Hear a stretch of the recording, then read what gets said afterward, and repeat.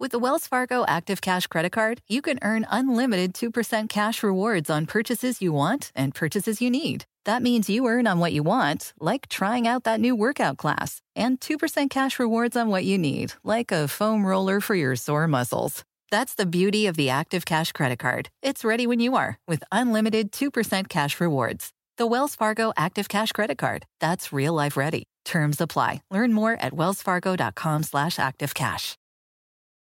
Reese's peanut butter cups are the greatest, but let me play devil's advocate here. Let's see. So, no, that's a good thing. That's definitely not a problem. Reese's, you did it. You stumped this charming devil.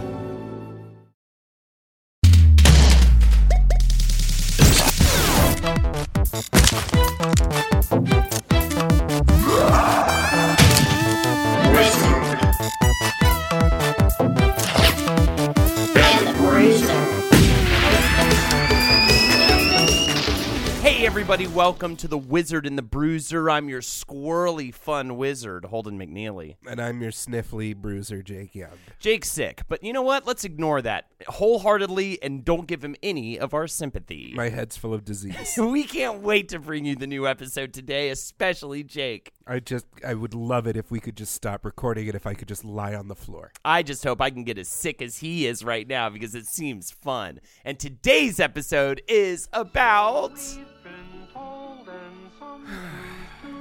We're going to cry. Yeah, we're going to episode. cry this episode.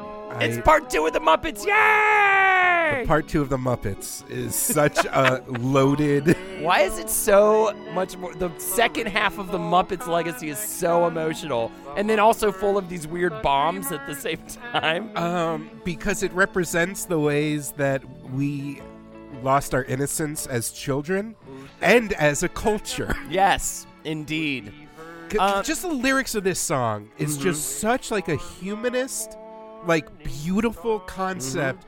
Where like literally like somebody thought of that and someone believed it. Look how they've done so far. Like it's literally saying like most of this is bullshit. God is dead. We're just fucking apes on this terrifying planet, but we're fucking beautiful anyway. Originally titled God is Dead, it's changed last minute to Rainbow Connection in the Muppet movie. Well, this is where we're at right here, right, ladies and gentlemen? We're at the Jim Henson was in a tank of swamp water. We're at for 5 days recording this dumb thing while an animatronic frog banjo robot kept malfunctioning. We are at the end of the 70s. The Muppet Show is officially done after 5 seasons.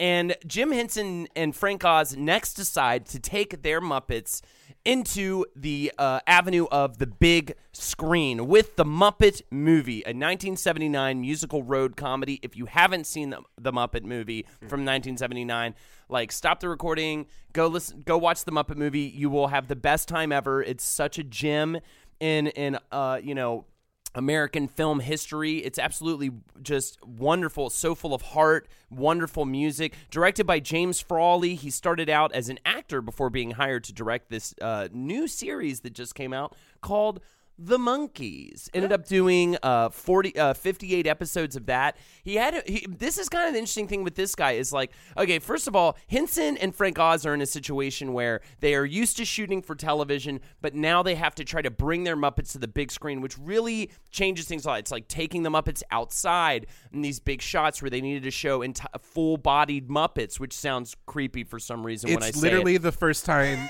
anyone even attempted to do full-body hand puppets in a movie. And along with that, we have this James Frawley director.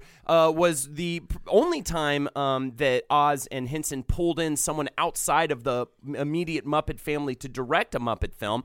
And he has this long TV career. Cagney and Lacey ends up going on to direct Smallville, a bunch of different shows he directed, but he didn't really have a lot of experience directing for film. So you kind of have this interesting sort of a lot of people really trying to like make a movie for the first time. Did you get a bit about how to get the funding they did test footage for once again Muppet benefactor Lord Lou Grade?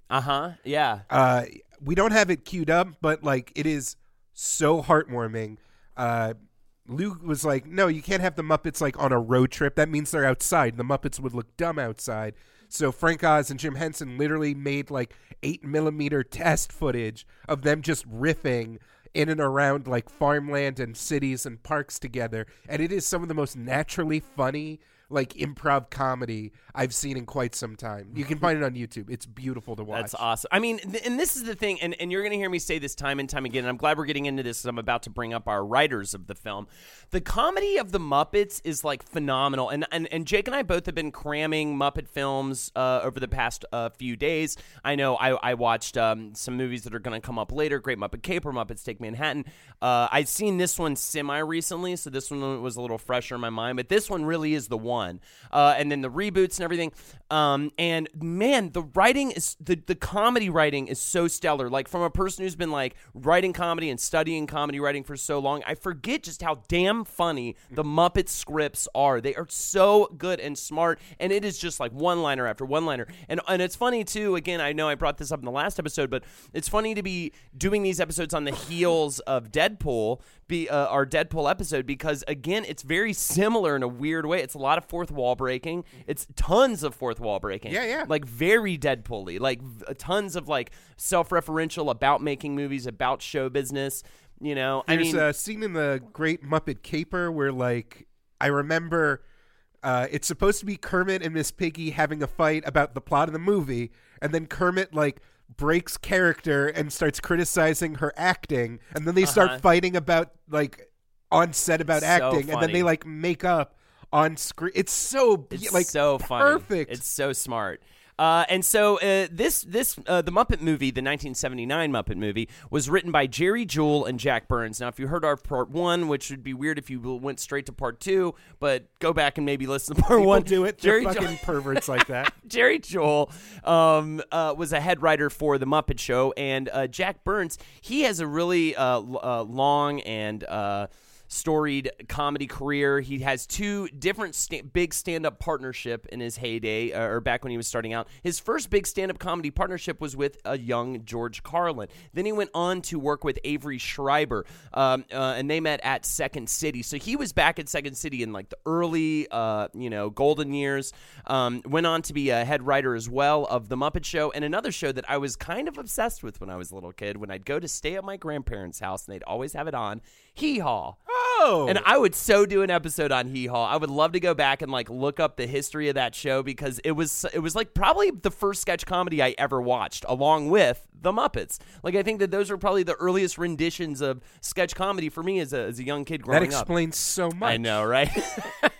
I mean, the cameos in this film are crazy. We've got so many amazing stars, and it really sets the stage for all of the Muppet films and how insanely cameo heavy every single one of them is. You've got Dom DeLuise, James Coburn, Madeline Kahn, Milton Berle, Bob Hope, Richard Pryor, Steve Martin, Mel Brooks, Cloris Leachman, Orson fucking Welles. It's insane, and like to see all these people, it seems like it was really like everyone kind of clamored to be a part of it, that it was kind of a big to-do to say, hey, I was a part of something that it had to do with the Muppets, you know? Yeah. I think it was like super in.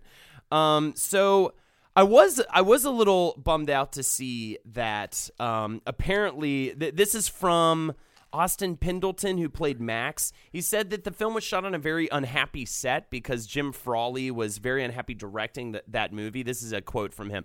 And I noticed that that was the only time the Muppet people used an outside person to direct a Muppet movie. They never did that again. After that, it was either Jim Henson or Frank Oz, and I would have liked to have been in one of those because those sets were very harmonious. This was not. So that's kind of interesting. This is, especially this, I mean, I guess all of the Muppet movies, but this trilogy of movie musicals from the 80s are incredibly, half of the budget and half of like the power of it is setting up these near impossible practical puppet shots that have people still don't know how. I mean, If they bothered to look it up, they'd know. But people still claim they have no idea how they got Kermit to ride the bicycle. To have Kermit ride a bicycle in a full-body shot, a Kermit puppet with legs was posed onto the seat, and his legs and arms were attached to the pedals and handlebars. An overhead crane with a marionette system held the bicycle through strong strings invisible to the camera, guiding the bicycle forward. Before this, no film had a hand puppet act with its entire body appearing on screen.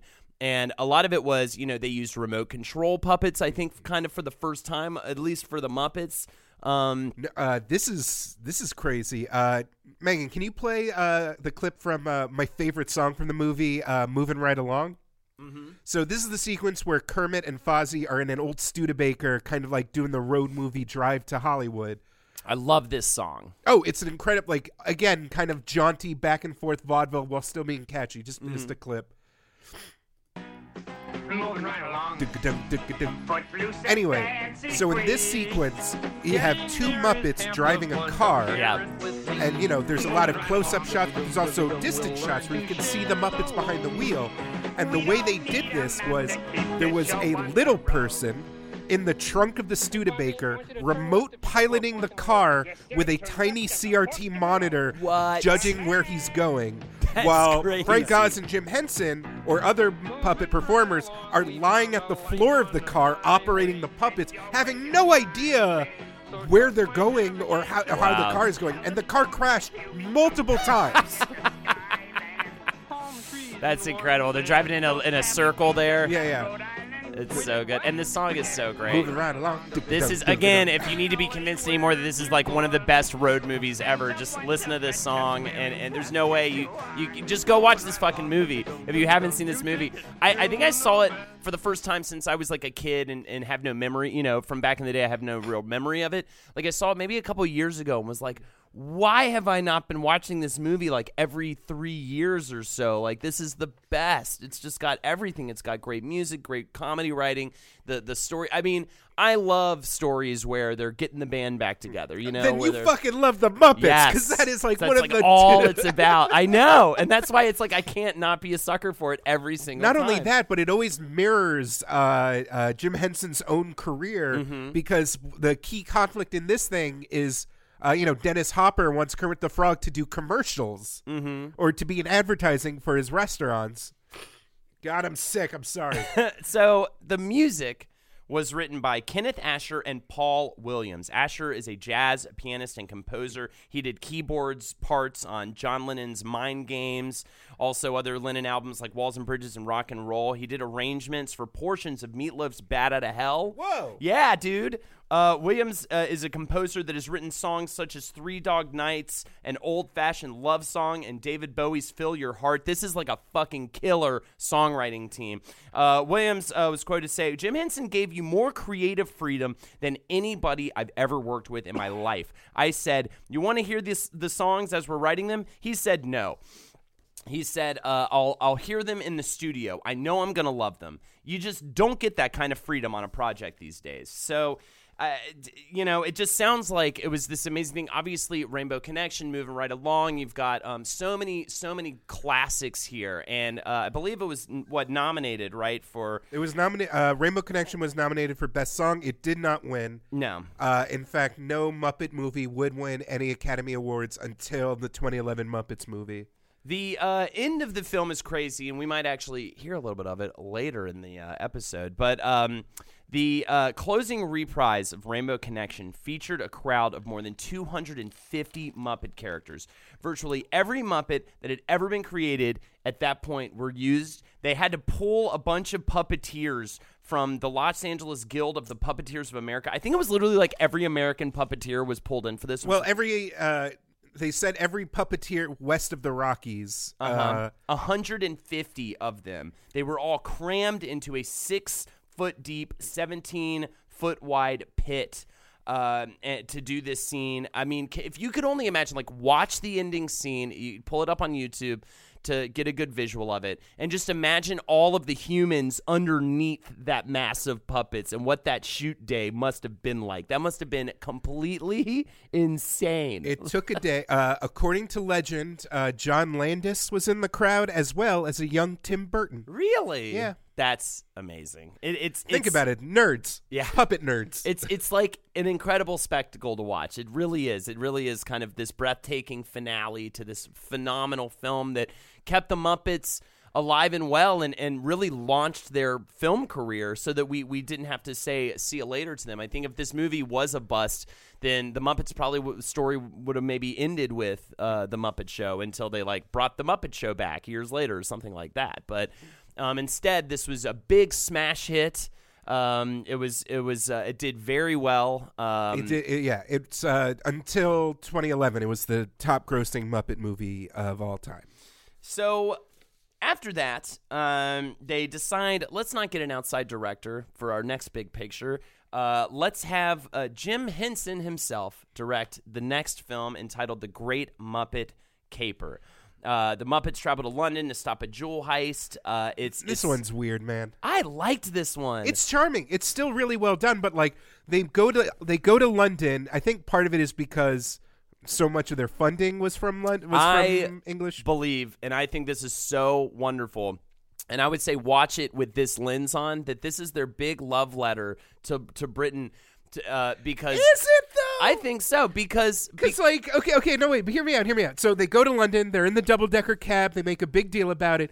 There's this whole framing device where they're technically newspaper reporters, but then they immediately like throw it out the window. Gonzo's part of like now a trio because Gonzo got popular from the Muppet Show. They're like, here we are, we're in London, and then like they go to a hotel and nobody's English in the hotel. It's all like the jam band members from the Electric Teeth, and like Rizzo the Rat has a weird Brooklyn accent. Then like, okay, we're in London, and here's what's her name? Diana Riggs, who played she plays Lady Olenna in Game of Thrones. Olenna Terrell, but she's young and pretty in this. Yes. And she's like, hello, I'm British. I'm a British designer, but watch out for my brother. And then it's just Charles Grodin, who does not put on a British accent. Like, it's such this surreal because the Muppets are so quintessentially American.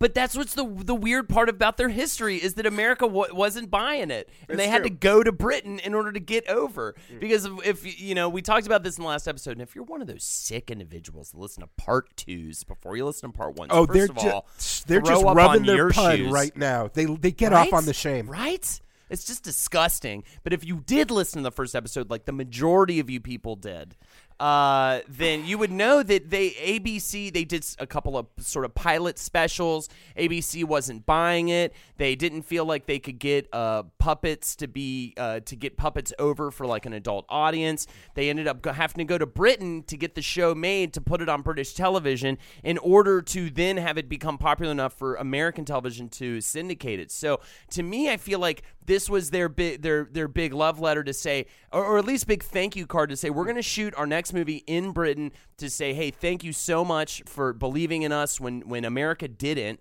And now we're like America's sweethearts, but really like they were born in their career was born in Britain, which is the most bizarre thing ever. I never knew that.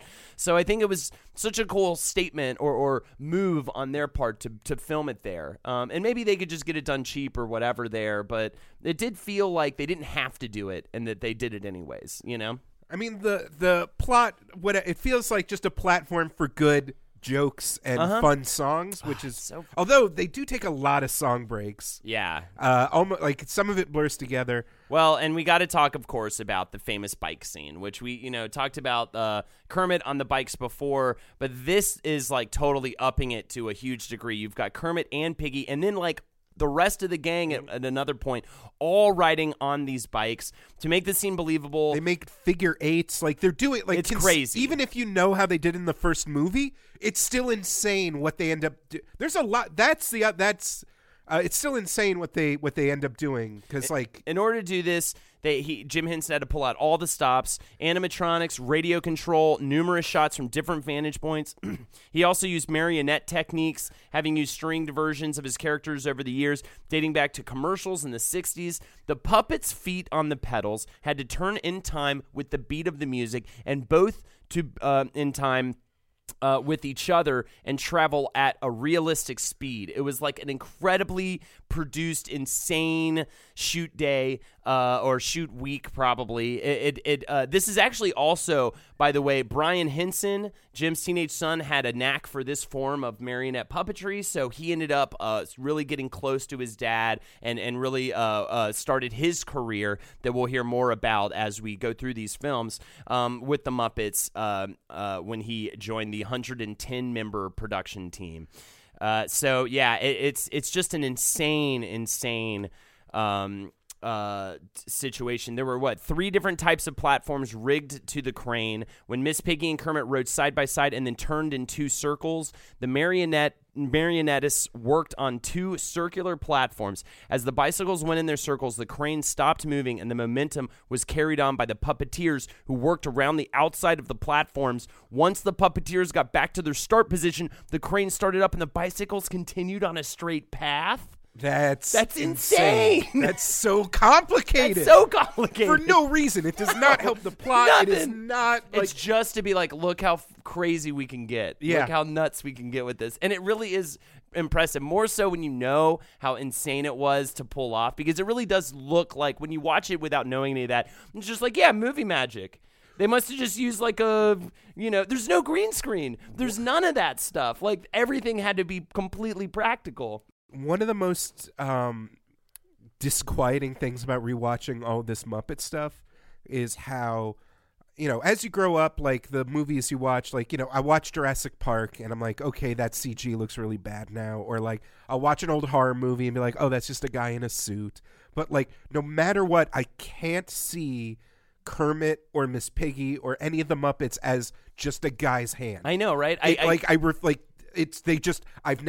They just exist in an alternate dimension and they're real. It's really wild. Like, they pull it off better than anything. I was thinking about that exact thing over the last couple nights of watching Muppet films, where I'm just like, I just fully buy this 100%. And maybe it's just like it never being that way when I was a kid. So like, maybe if I had seen Muppets for the first time as an adult, I'd be more aware. But like, for me, yeah, I completely agree with you. Like, if you really try hard, you can kind of see the hand at play. If you're looking for it with Kermit, you can see, and then it's just more impressive because you're watching a single hand convey these really intricate facial expressions that are, if you're looking for it again, because I was looking for it like last night when I was watching, and you're like, man, that hand is acting like hard, like. Like with Piggy or them, the face is sort of already there or whatever, and you can manipulate like the mouth. But the hand in Kermit is like constantly manipulating the eyes, the nose to create different facial expressions that convey emotions that must have taken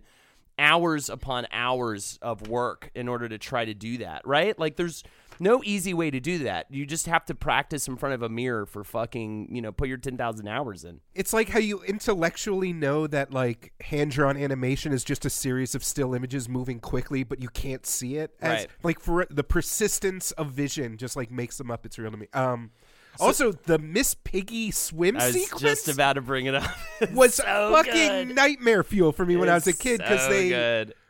There's why was it nightmare fuel? Specifically the ending where like Miss Piggy rises from the pool with all the sparklers. And it's a person in a Miss Piggy costume. Lexi laughed her ass off because like she literally comes out of a pool of water with sparklers. With sparklers. It makes no sense. The synchronized swimming sequence, I feel bad because it's like a specific Golden Age film director's like personal brand to do these things. It's why they kept showing up in like. That's the other thing is I had no idea the references that that these movies were making for sure. And it's funny for us. They kind of first existed in a Muppet screen, viewing. Yeah. God, it's so ridiculous. Sorry, we're watching video of it right now, and it's just so insane that they got little air hoses in Miss Piggy's nostrils. It's like such a weird, clever twist. Yeah, that is so. Yeah. Bubbles are coming out from her snout.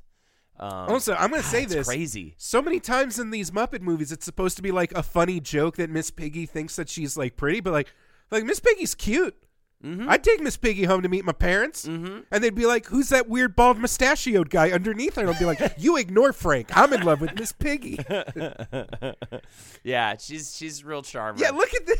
This is with so Charles funny. Grodin and Kermit dual His singing. thing right here. I think it was like maybe somebody else's one, but his Charles Grodin is pretty great. And okay, so then they're going to do the dive, which this is what threw me off as this when shot. Piggy jumps. Why is this scary to you? Because look at her. It's So a guy. amazing. It's a guy in a suit. Well, now. that was the funny thing too. Did you notice? Also, that's weird. That is, that's it's very weird. Also, the bike chase at the end, it's clearly just like a person riding a motorcycle, and it's very weird.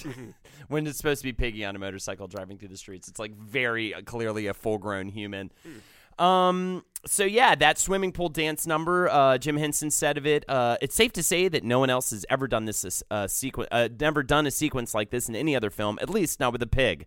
It was a custom-made heating pool measuring 50 by 80 feet that had to be built on a soundstage. Frank Oz said in order for Frank Oz to do this, he had to do 3 days of scuba training, and he said of the situation, I was underwater for a week, which sounds horrible. Jim Henson had to be underwater for like 5 days for the Rainbow Connection thing. They're just the story of all the effect shots in this movies are like, oh, we just made a human being infinitely uncomfortable. Right. It's really quite I'm wild. so sorry about my voice. I can feel You're the fine. fluid build up. You're doing great.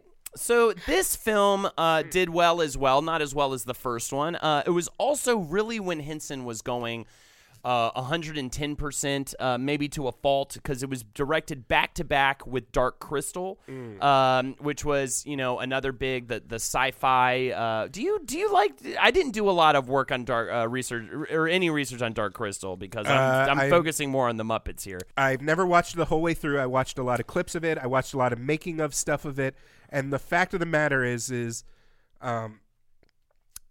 he put a ton of work into it because this was, again, he's always striving for more. And he wanted to push past his Sesame Street.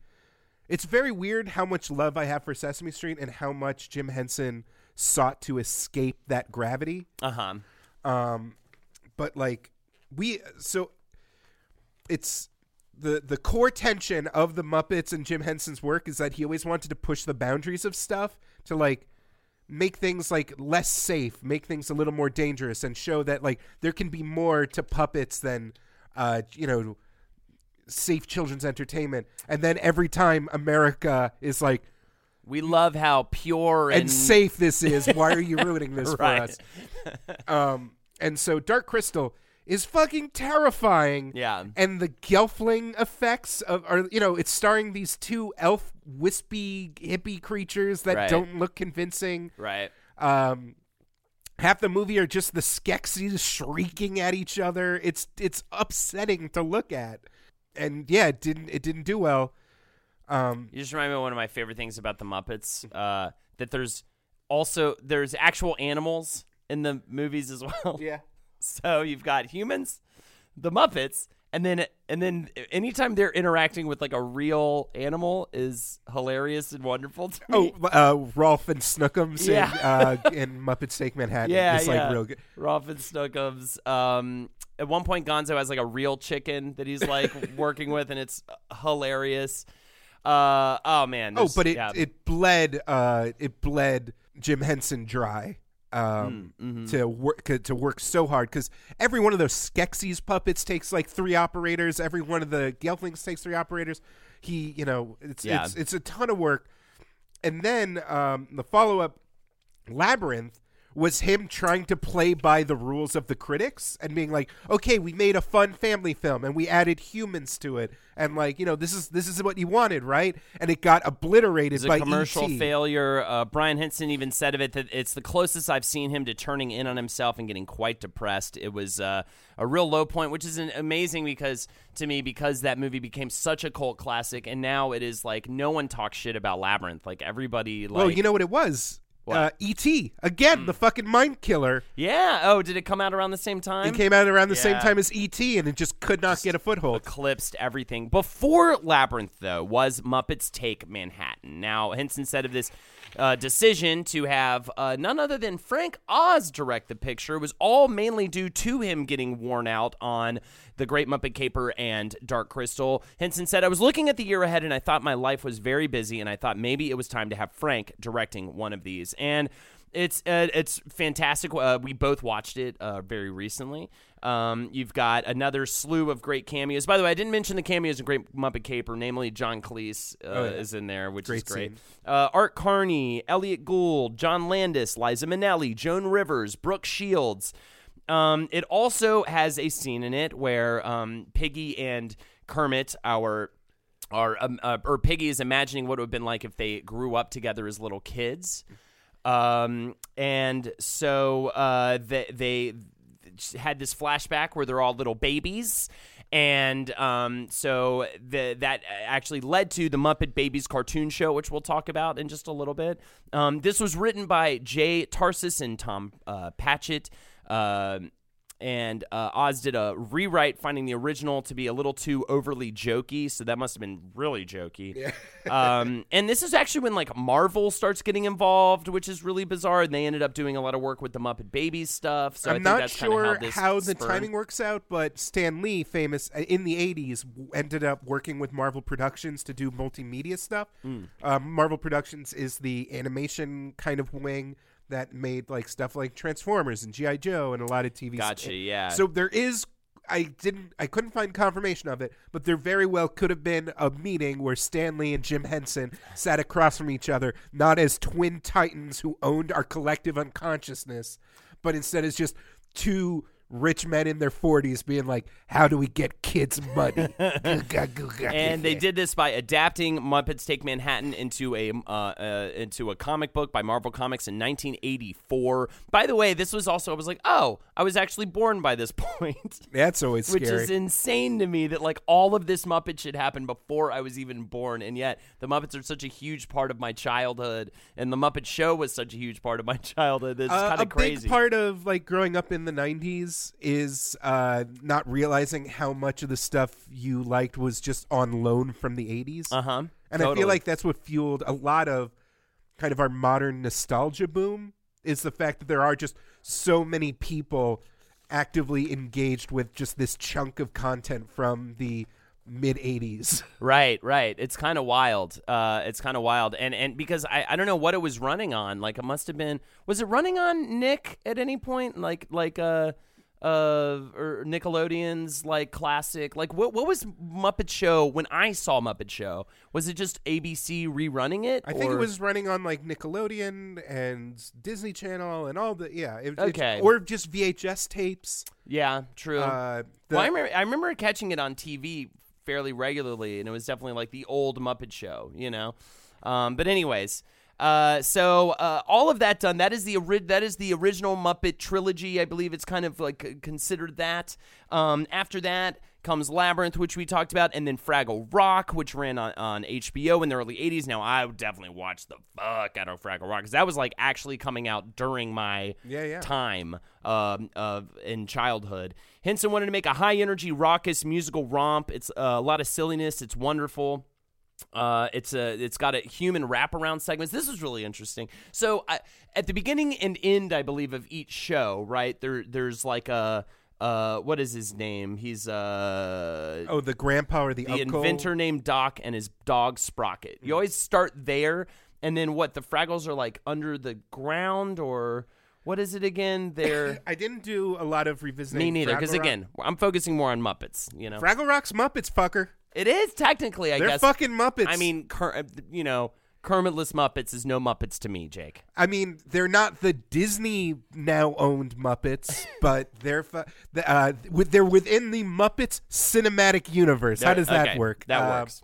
I never liked the aesthetics of Fraggle Rock because now as an adult, I appreciate how they handled like the different size tiers and perspectives. That's immensely clever. Yeah. And a really important lesson for kids to internalize. There were a lot of like environmental lessons and things like that were sort of subtle and cool. That things are interconnected. Things on one level can affect things on levels above and below it, and that the key to like real like sustainable peace is to understand other people's perspectives. But aesthetically, it was like, here's the dank rock zone. Yeah. Here's the boring construction zone. Right. And then here's like the weird Louisiana shack people zone. And like all three of them were not visually appealing to me. Yeah, totally. It all had like a weird energy. And then the big garbage heap, or what was it, stack of leaves or whatever. I like that. The heap, heap, yeah. That was on the Bayou fucking inbred family zone. The giant.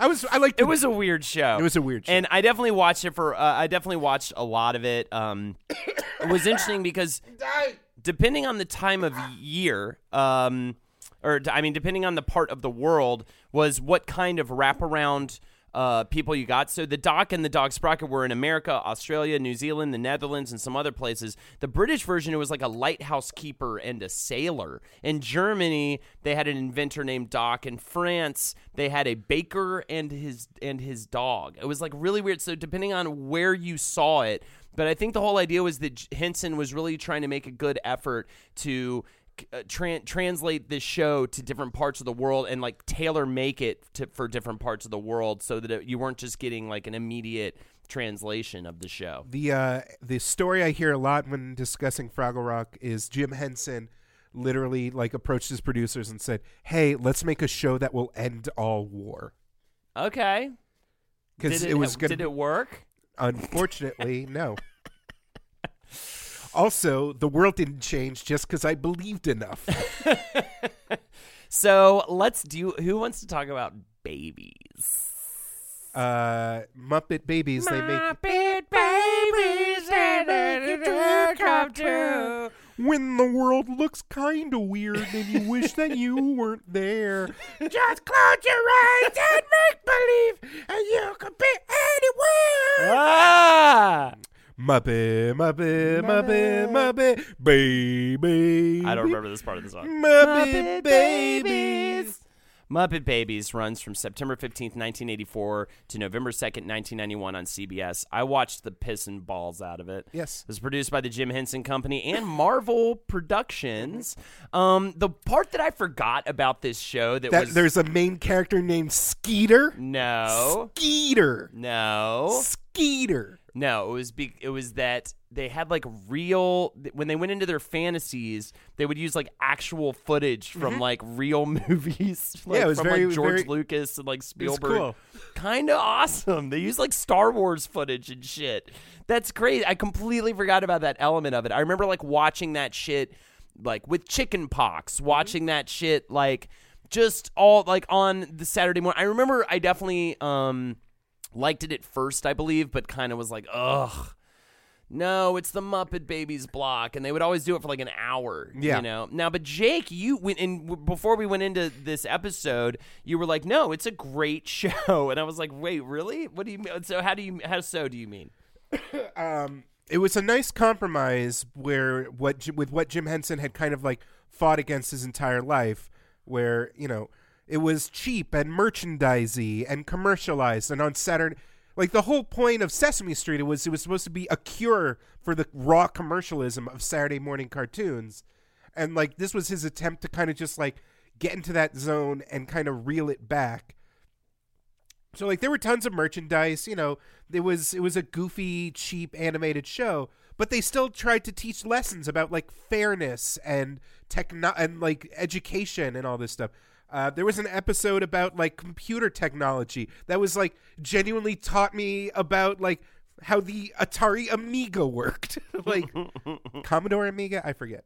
No, I think you got it. Anyway, and the way that the different characters all had their individual game and stuck to it was like, it was pretty nice. And like Nanny, come on, man, Nanny. Yeah. Well, that was, and they did the whole Peanuts thing where you never actually saw Nanny. and all that good stuff.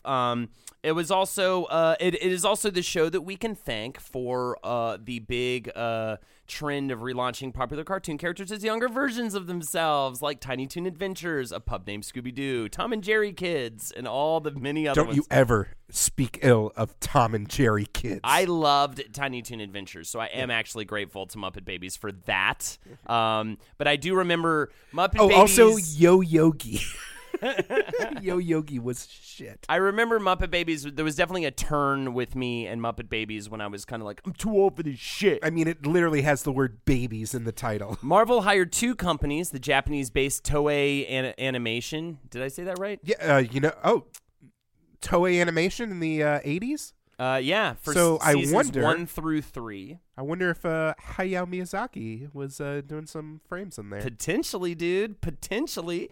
And because that's definitely a big crossover. 5 episodes of season 4. They got the Korean-based ACOM Productions for episode 6 of season 4 through season 7. And yeah, at one point it was called Muppets, Babies, and Monsters because they were trying to also launch this show called Little Muppet Monsters, where it was like a half an hour sort of like Muppets, a new trio of live action Muppet monster kids working from a basement doing like this. Yeah, I had to like look way into it because I saw that and I was like, what? Well, it only aired for like 3 episodes. All right. But it was like them trying to create their own television station, which broadcasts only to the TV sets in the house upstairs. It was just kind of like as if Muppets got like a cable access show in their basement, like a bunch of Muppet kids, you know?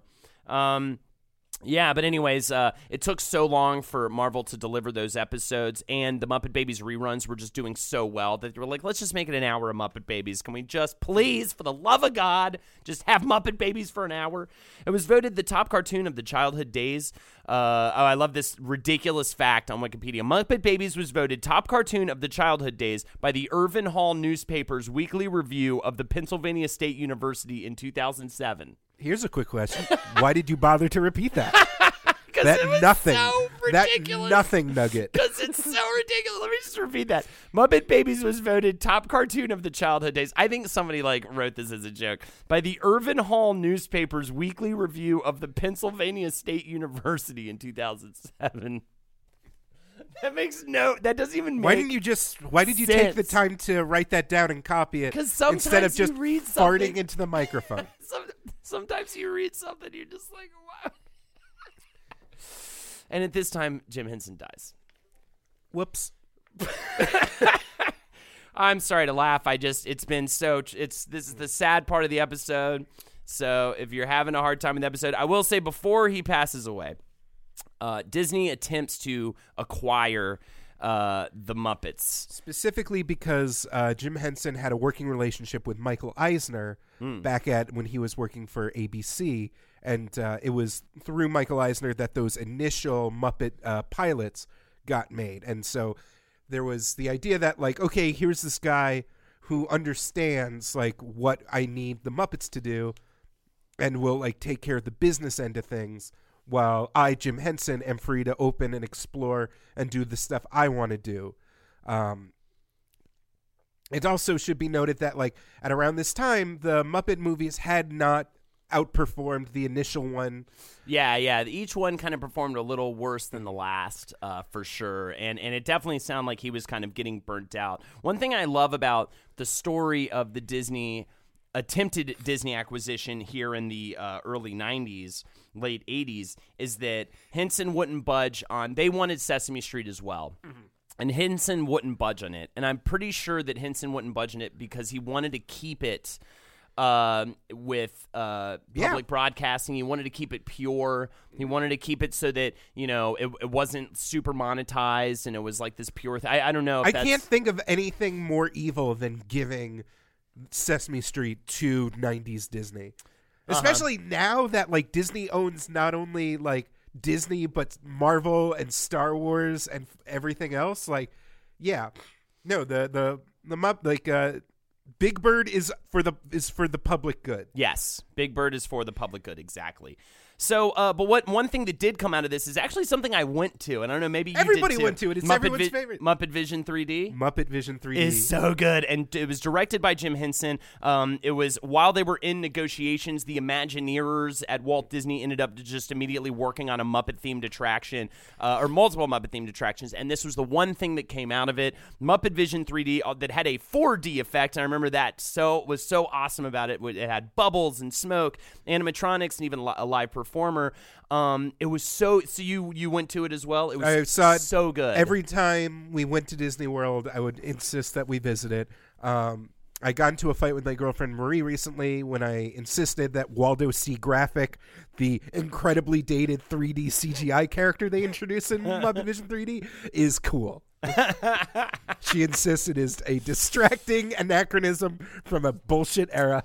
You know, Jake and I just have very different kinds of fights with our ladies, I feel like, than a lot of people do in the common day-to-day. Oh, what? Do you, worry about bills or, family? No. We get into knuckle-down drag-out fights over Waldo C. Graphic. And I really need to get silenced buttons on my fight stick because it's keeping Lexi awake and upsetting her. But during the production of this film, Henson dies in 1990. This is very uncomfortable for someone actively suffering from a cold to describe Jim Henson's death right now. Henson is traveling a lot. He begins to show flu-like symptoms. His last appearance was with Kermit on Arsenio Hall. At one point, he's rushed to the hospital after having trouble breathing. He's coughing up blood. He's got abscesses in his lungs. But he puts off going to the hospital, and I just want to throw it out there, please go to the hospital if you're having issues. You're not putting anybody out. You're not bothering anybody. It's what they're there for. Fucking go to the hospital. You'll figure it out later if you're worried about money. If you're having problems, especially if you're coughing up blood, this is so tragic and sad. Some people. So it's kind of been back and forth about whether his Christian Science upbringing had anything to do with his delay in going to the hospital, but by all accounts, it did not. It was just that he's busy and stubborn. Combination of being busy and not wanting to upset or bother anybody or anything with his issues is why he delayed it so much. So he dies May 16th at 1:21 a.m. He was only 53 years old. The cause of death was technically toxic shock from streptococcus. Which I didn't even write that down because I was I can't even say that word. It's literally the doctors at the time say it was a matter of getting a penicillin shot in him 2 hours earlier. It was so preventable. So upsetting. And so obviously it was a shock to all the people in his life. Him and Jane Henson were in the middle Jake, of a separation. This is so difficult, Jake. I don't want to do this. Him and Jane Henson were having marital troubles and were in the middle of a separation. And in his apartment, she was the first person he called in. He kind of knew the end was near. It just happened incredibly quickly. There was a public memorial service that was conducted in New York City at the Cathedral of St. John the Divine. There was another one at St. Paul's Cathedral in London. Again, kind of another nod to how important London and Britain was to the Muppets and to Henson. In accordance to Henson's letters, no one in attendance was to wear black, and the Dirty Dozen brass band finished the service by performing When the Saints Go Marching In. Harry Belafonte sang Turn the World Around, a song he had debuted on The Muppet Show, as each member of the congregation waved with a puppet performer's rod, an individual brightly colored foam butterfly. There were another moment we're not going to play is who is it? It's Frank Oz, Dave Goelz, Kevin Clash, Stephen Whitmore, Richard Hunt, and Jerry Nelson singing Just One Person, but I highly recommend that you look that up. It begins with Richard Hunt singing alone as Scooter, and then they slowly add the puppets on, and it's absolutely beautiful. It was literally described by Life as an epic and almost unbearably moving event. I'm getting teary already. Yeah. It's especially for kids. I think for a lot of kids, if you're lucky enough, it was the first time death kind of came into your life a little bit.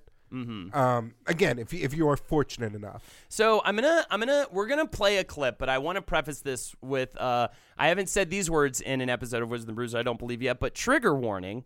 Yeah. This is a very upsetting thing, and it's also very beautiful, and I literally it's literally like on YouTube in the comments they said it the best. It was like, this is the saddest thing on YouTube.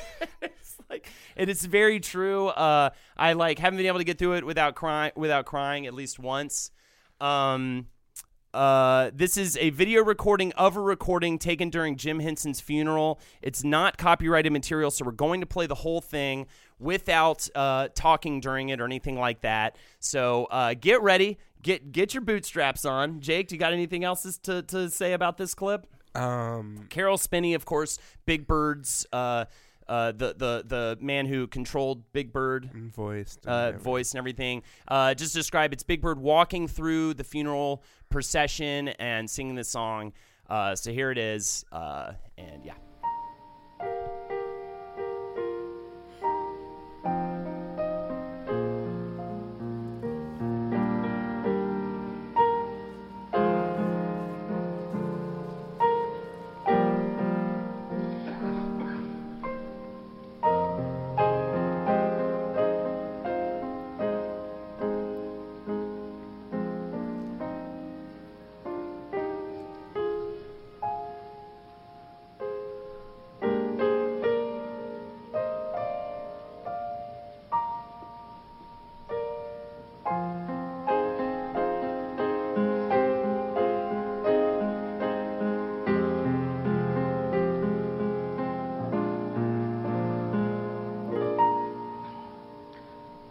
It's not that easy being green, having to spend the day the color of the leaves, when I think it could be nicer being red or yellow or gold or something much more colorful like that.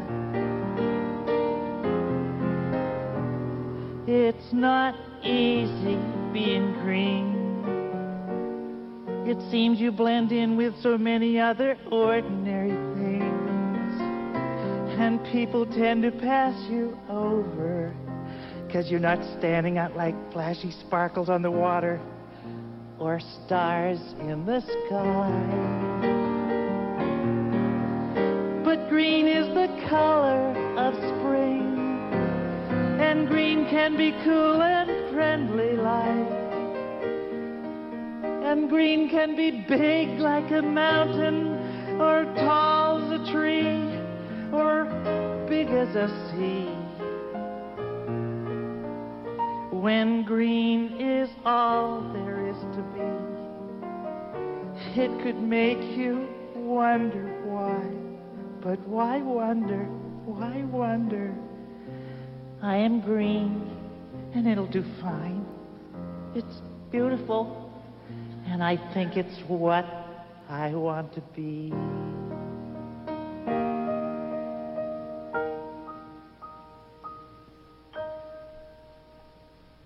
Thank you, Kermit.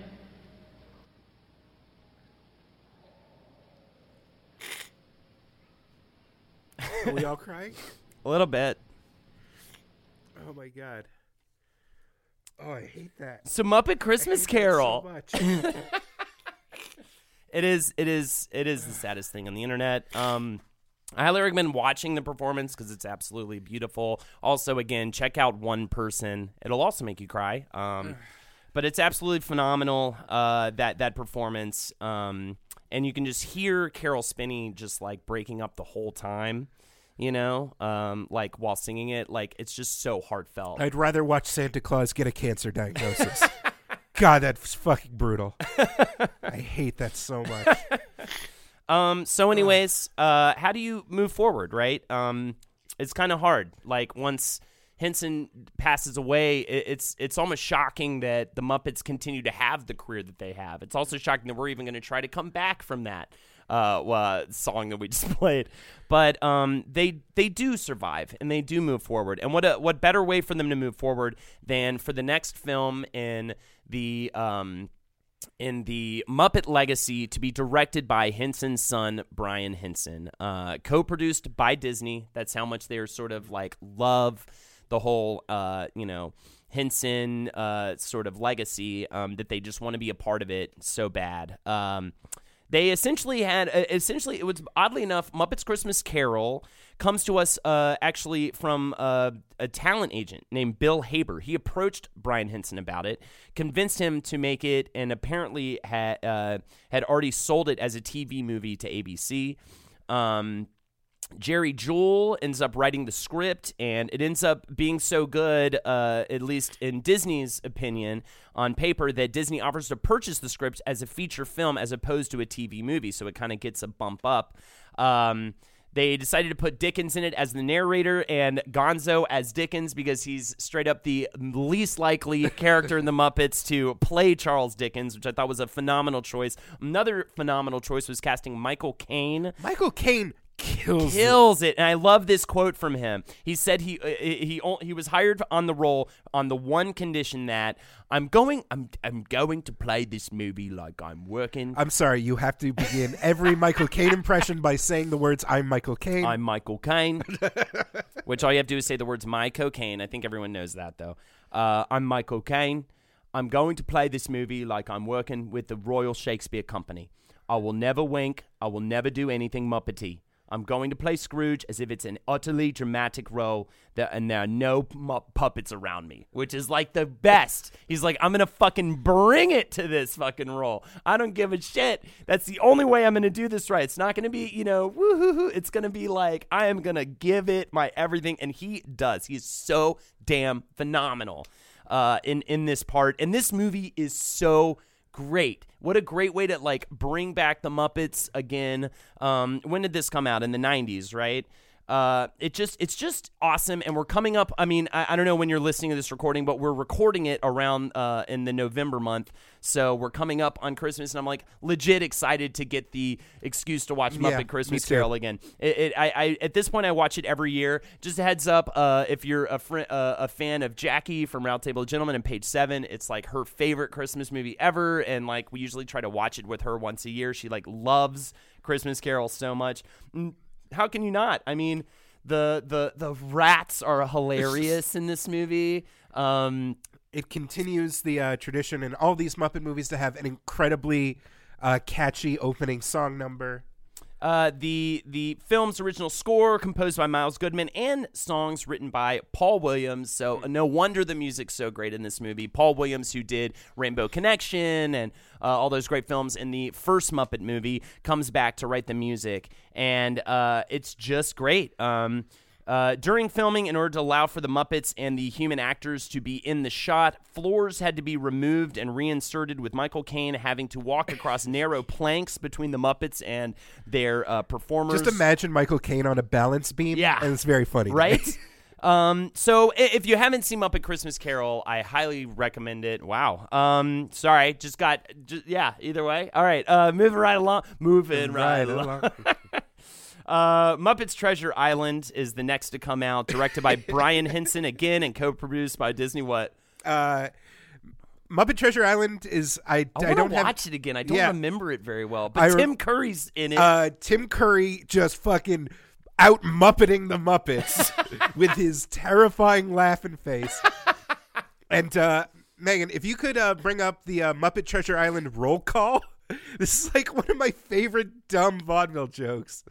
You know which one this is, right? I'm not sure that I do. Oh, okay. Oh, yeah. But this is one of the ones I wasn't able to cram in time. I kind of wanted to watch it. Yay. All right, cool. The best 1 minute of Muppets. Oh, my God, YouTube. Stop trying to think you can actually monetize this platform. It's never going to happen. Oh. Sam the Eagle. Roll call of pirates. Here we go. Long John Silver. Aye, aye, sir. Short Stack Stevens. Aye. One-Eyed Jack. Aye. White-Eyed Pea. Yeah.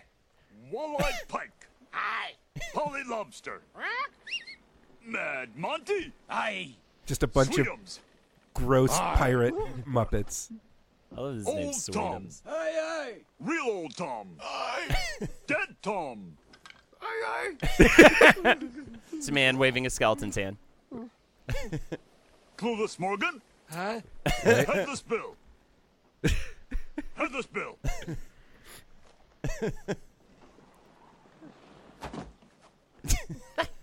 Big fat ugly bug-faced baby-eating O'Brien? Aye. Beautiful Brilliant. woman, yeah. Big fat bug-faced baby eating O'Brien. Just best throwaway gag in all of movies. It's a beautiful woman. Aye. Big fat bug-faced baby eating O'Brien. It was co-written by Kirk R. Thatcher, who said there were a whole bunch of ideas out there, and I was most keen on Treasure Island and a King Arthur story with medieval dragons and knights. In the end, we all agreed that as a group that Treasure Island was a better story for the Muppets to take on. And it did okay, not great, and this is where we kind of get into a bit of a decline for the Muppets legacy. Now, I will say this, I wasn't able to find a whole lot on it. In fact, I had done all my research and then been like, wait, I distinctly remember there being a show that had it was sort of like a weird kind of almost Rastafarian-ish Muppet named Clifford. It ran on ABC from March 8th to July 14th, 1996, but obviously didn't have a long lifespan, but it was called Muppets Tonight. Mm-hmm. And I remember my dad and I watching every episode of it and like really thinking it was really hilarious. And really enjoying it, and then being really bummed out when it was canceled. But I maybe looking back, maybe going back to it, it was no good. But I remember it was just like a new Muppet show. It's just anything that's more than just a couple people and a 1, 2, 3 camera set is going to be expensive to make. Right. So, like, especially during that era where, like, I'm sure at any given point they're like, okay, this multi-million-dollar Rasta puppet late show parody costs a bunch of money. We're getting our asses kicked by, hold on, let me check the competition, Dick Swing Island. Yeah.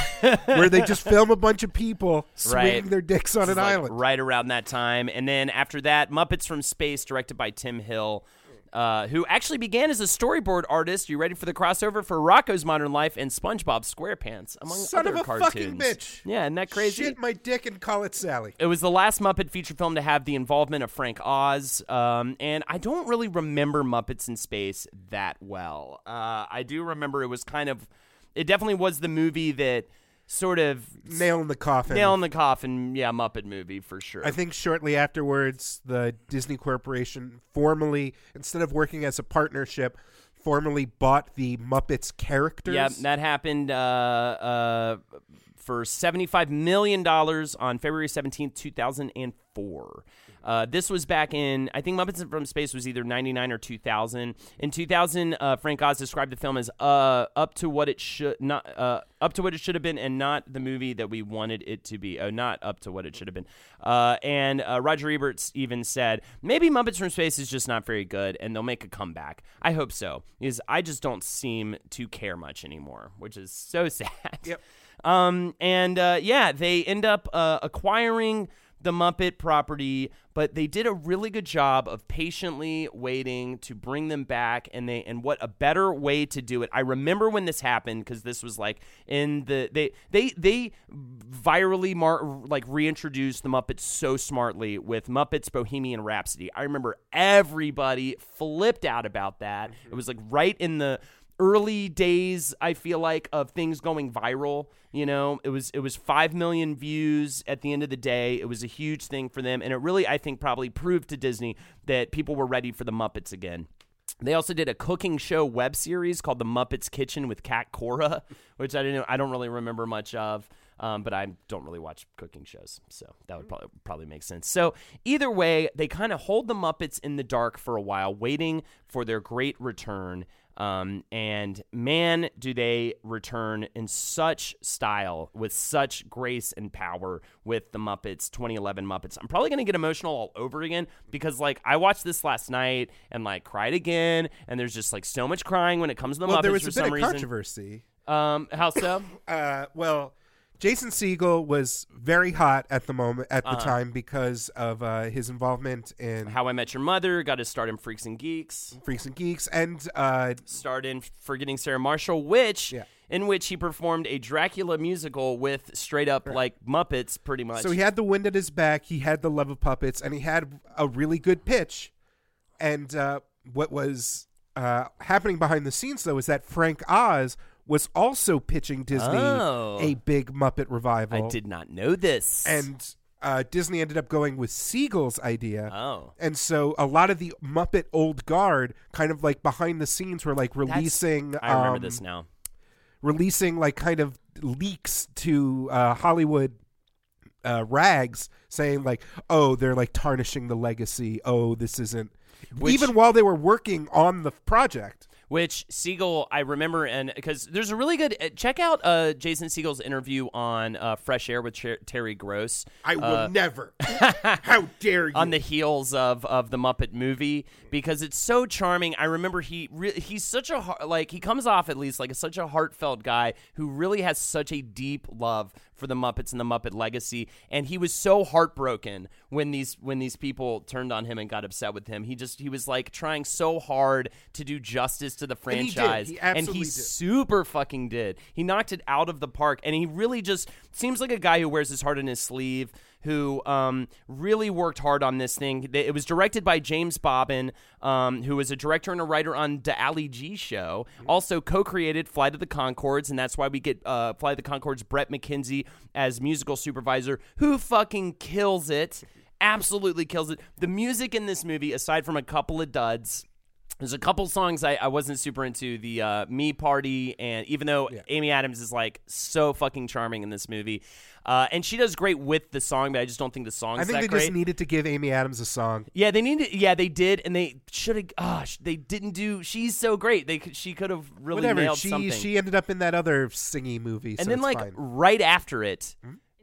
Yeah. Enchanted, yeah. And then right after that is that awkward rap with the bad guy, which is kind of goofy and funny, but they cut that down. That was supposed to establish that he physically can't laugh and he was embarrassed by the Muppets, right? Because there's that running gag where every time he's maniacal laugh, which it's so funny. And his side, the bear, is so funny. That's Ed's favorite character. The bear is so hilarious. You think we work for the bad guys?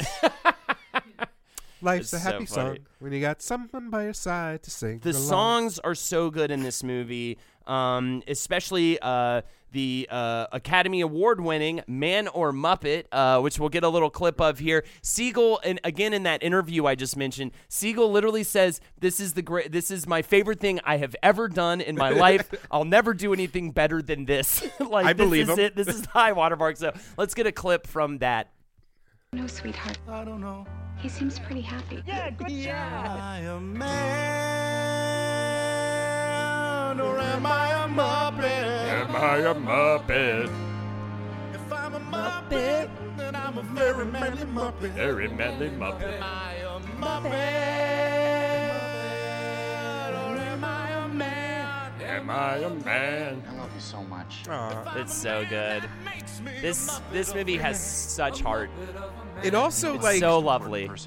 It's like it's so on the nose, but it's also perfect that like the movie addresses like growing up and like letting go of childhood, or when like holding on to the things you're passionate about do matter, and like and it even addresses like the feeling of loss and nostalgia and waywardness that millions of people have with the Muppets. It folded the reality of being a Muppets fan and having grown up with this new reality they're trying to establish. It's a lot like how the Avengers is technically a movie about trying to film the Avengers, because it's like 90% people being like, this is a crazy outdated idea that is too expensive and will never work, and then they make it work. The songs are great, the jokes are good, and I think it rivals the original Muppet movie for like best Muppet movie. I think at the end of the day, probably the original at Box Office Mojo, it is the top grossing Muppet film, but the original Muppet movie I think squeaks it out in inflation adjusted dollars. I bet, and we even get Rainbow Connection in the movie, and there's like no way not to cry watching that. It's so good. It's just so beautiful. Like the whole film is such a love letter to the Muppets, and that's all we want. Like that's all the fans want, because like we just love it so much. There was Muppets Most Wanted. Yeah, before that, Disney releases Muppets, the Green Album, with a bunch of people covering Muppets, and that was part of the film's promotion. They promoted the Muppet Reboot 2011 movie so well. You've got performances by OK Go, Weezer, Alkaline Trio, My Morning Jacket, and others. Check it out. It's on Spotify. It's kind of cool.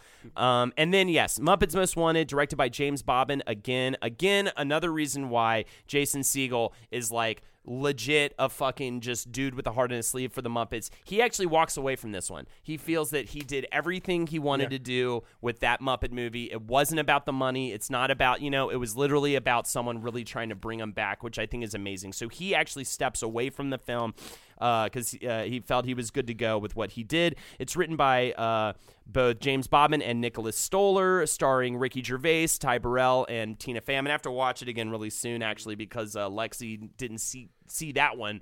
And so she wants to check it out. I enjoyed it. It's got Tony Bennett, Jermaine Clement, P. Diddy, Celine Dion, and, of course, this is the cameo extravaganza that is, especially after the success of the first movie, everyone wants a piece. We've got Lady Gaga, Zach Galifianakis, who was in the first one, Salma Hayek, Tom Hiddleston, and many, many others. There's lots of jokes in there. It doesn't deliver the same highs as the Muppets It's fun, reboot. though. But I enjoyed it. Like I said, I'm down to watch it again with Lex, so obviously I didn't dislike it. Bobbin said it was a tip of the hat to the old school crime capers of the 60s, but featuring a frog, a pig, a bear, and a dog. No panthers, even pink ones, along with the usual Muppety mix of mayhem, music, and laughs. So it was definitely like, oh, we made The Muppets, now let's make our Great Muppet Caper, like pretty clearly. So there was also that they made another late night show or primetime show. The Muppets on TV. It was a single camera style, like The Office or something like that, about the everyday person. The everyday personal and professional lives of the Muppets during production. They got dirty and everyone got mad again. Is that what it was? During production of Up Late with Miss Piggy, a fictional late night talk show starring Miss Piggy, after airing on ABC after Jimmy Kimmel Live. So, yeah, was that what it was? They just got too dirty? They got a little too dirty because now people latch on to the Muppets for, like, childhood innocence, even though, Jim Henson really wanted to push the boundaries. Mm-hmm. And it was always kind of an adult jam, in a weird, like... It was always an adult winking jam. Yeah. That was the key, is that if you were an adult and watching it, you'd be like, haha, I know what they're talking about. But, like, in this one, I think... I might be paraphrasing, but I think it was just Scooter just yelling, I love to fuck, and Ralph being like, oh, fuck, man, let's do drugs. I remember that as well. Yeah. So, unfortunately, that's where we end our story of the Muppets. There's just so many great things to choose from. This was like the most fun episode or series of episodes to do quote-unquote research on. I kept crying. I did keep crying, but I also was never not in the mood to watch another Muppet movie every night of the week. So I will say there's something about the Muppets where I really can't burn out on them, I don't think. I literally watched a Muppet movie every other night and was so excited to watch another one because I just want to live there. Also, I just wanted to say right now while we're recording on the record, Holden, if you take the Somebody's Getting Married song from Muppets Take Manhattan for your wedding, I will leap out of the crowd and pummel you. We're definitely using it. You fucker. No, it's going to be my move. It's going to be the intro on a video, and then we're going to walk in. No. Yeah, I'm sorry. How dare you? You're completely fucked. If we didn't record this episode, you wouldn't have done it. So let's leave you with this wonderful finale that we teased earlier in the episode. Thank you so much for joining us. Yoram, I hope we did your Patreon pick justice. Thank you again for doing that and for supporting the show. Keep pretending we've done just what we've set out. Oh my God. Thanks to the lovers, the dreamers. Yeah. God. It's so good. Under a rainbow. And this is them all in the pit. In the pit. Yep. Yeah, with the rainbow. Watch the Muppet movie. Both of them. And then all the other ones. And Sweetums. Sweetums rips through the screen. Always respect Sweetums. All right. Thank you much, everybody, and have a good one. With the Wells Fargo Active Cash Credit Card, you can earn unlimited 2% cash rewards on purchases you want and purchases you need. That means you earn on what you want, like trying out that new workout class, and 2% cash rewards on what you need, like a foam roller for your sore muscles. That's the beauty of the Active Cash credit card. It's ready when you are, with unlimited 2% cash rewards. The Wells Fargo Active Cash credit card. That's real life ready. Terms apply. Learn more at wellsfargo.com/activecash.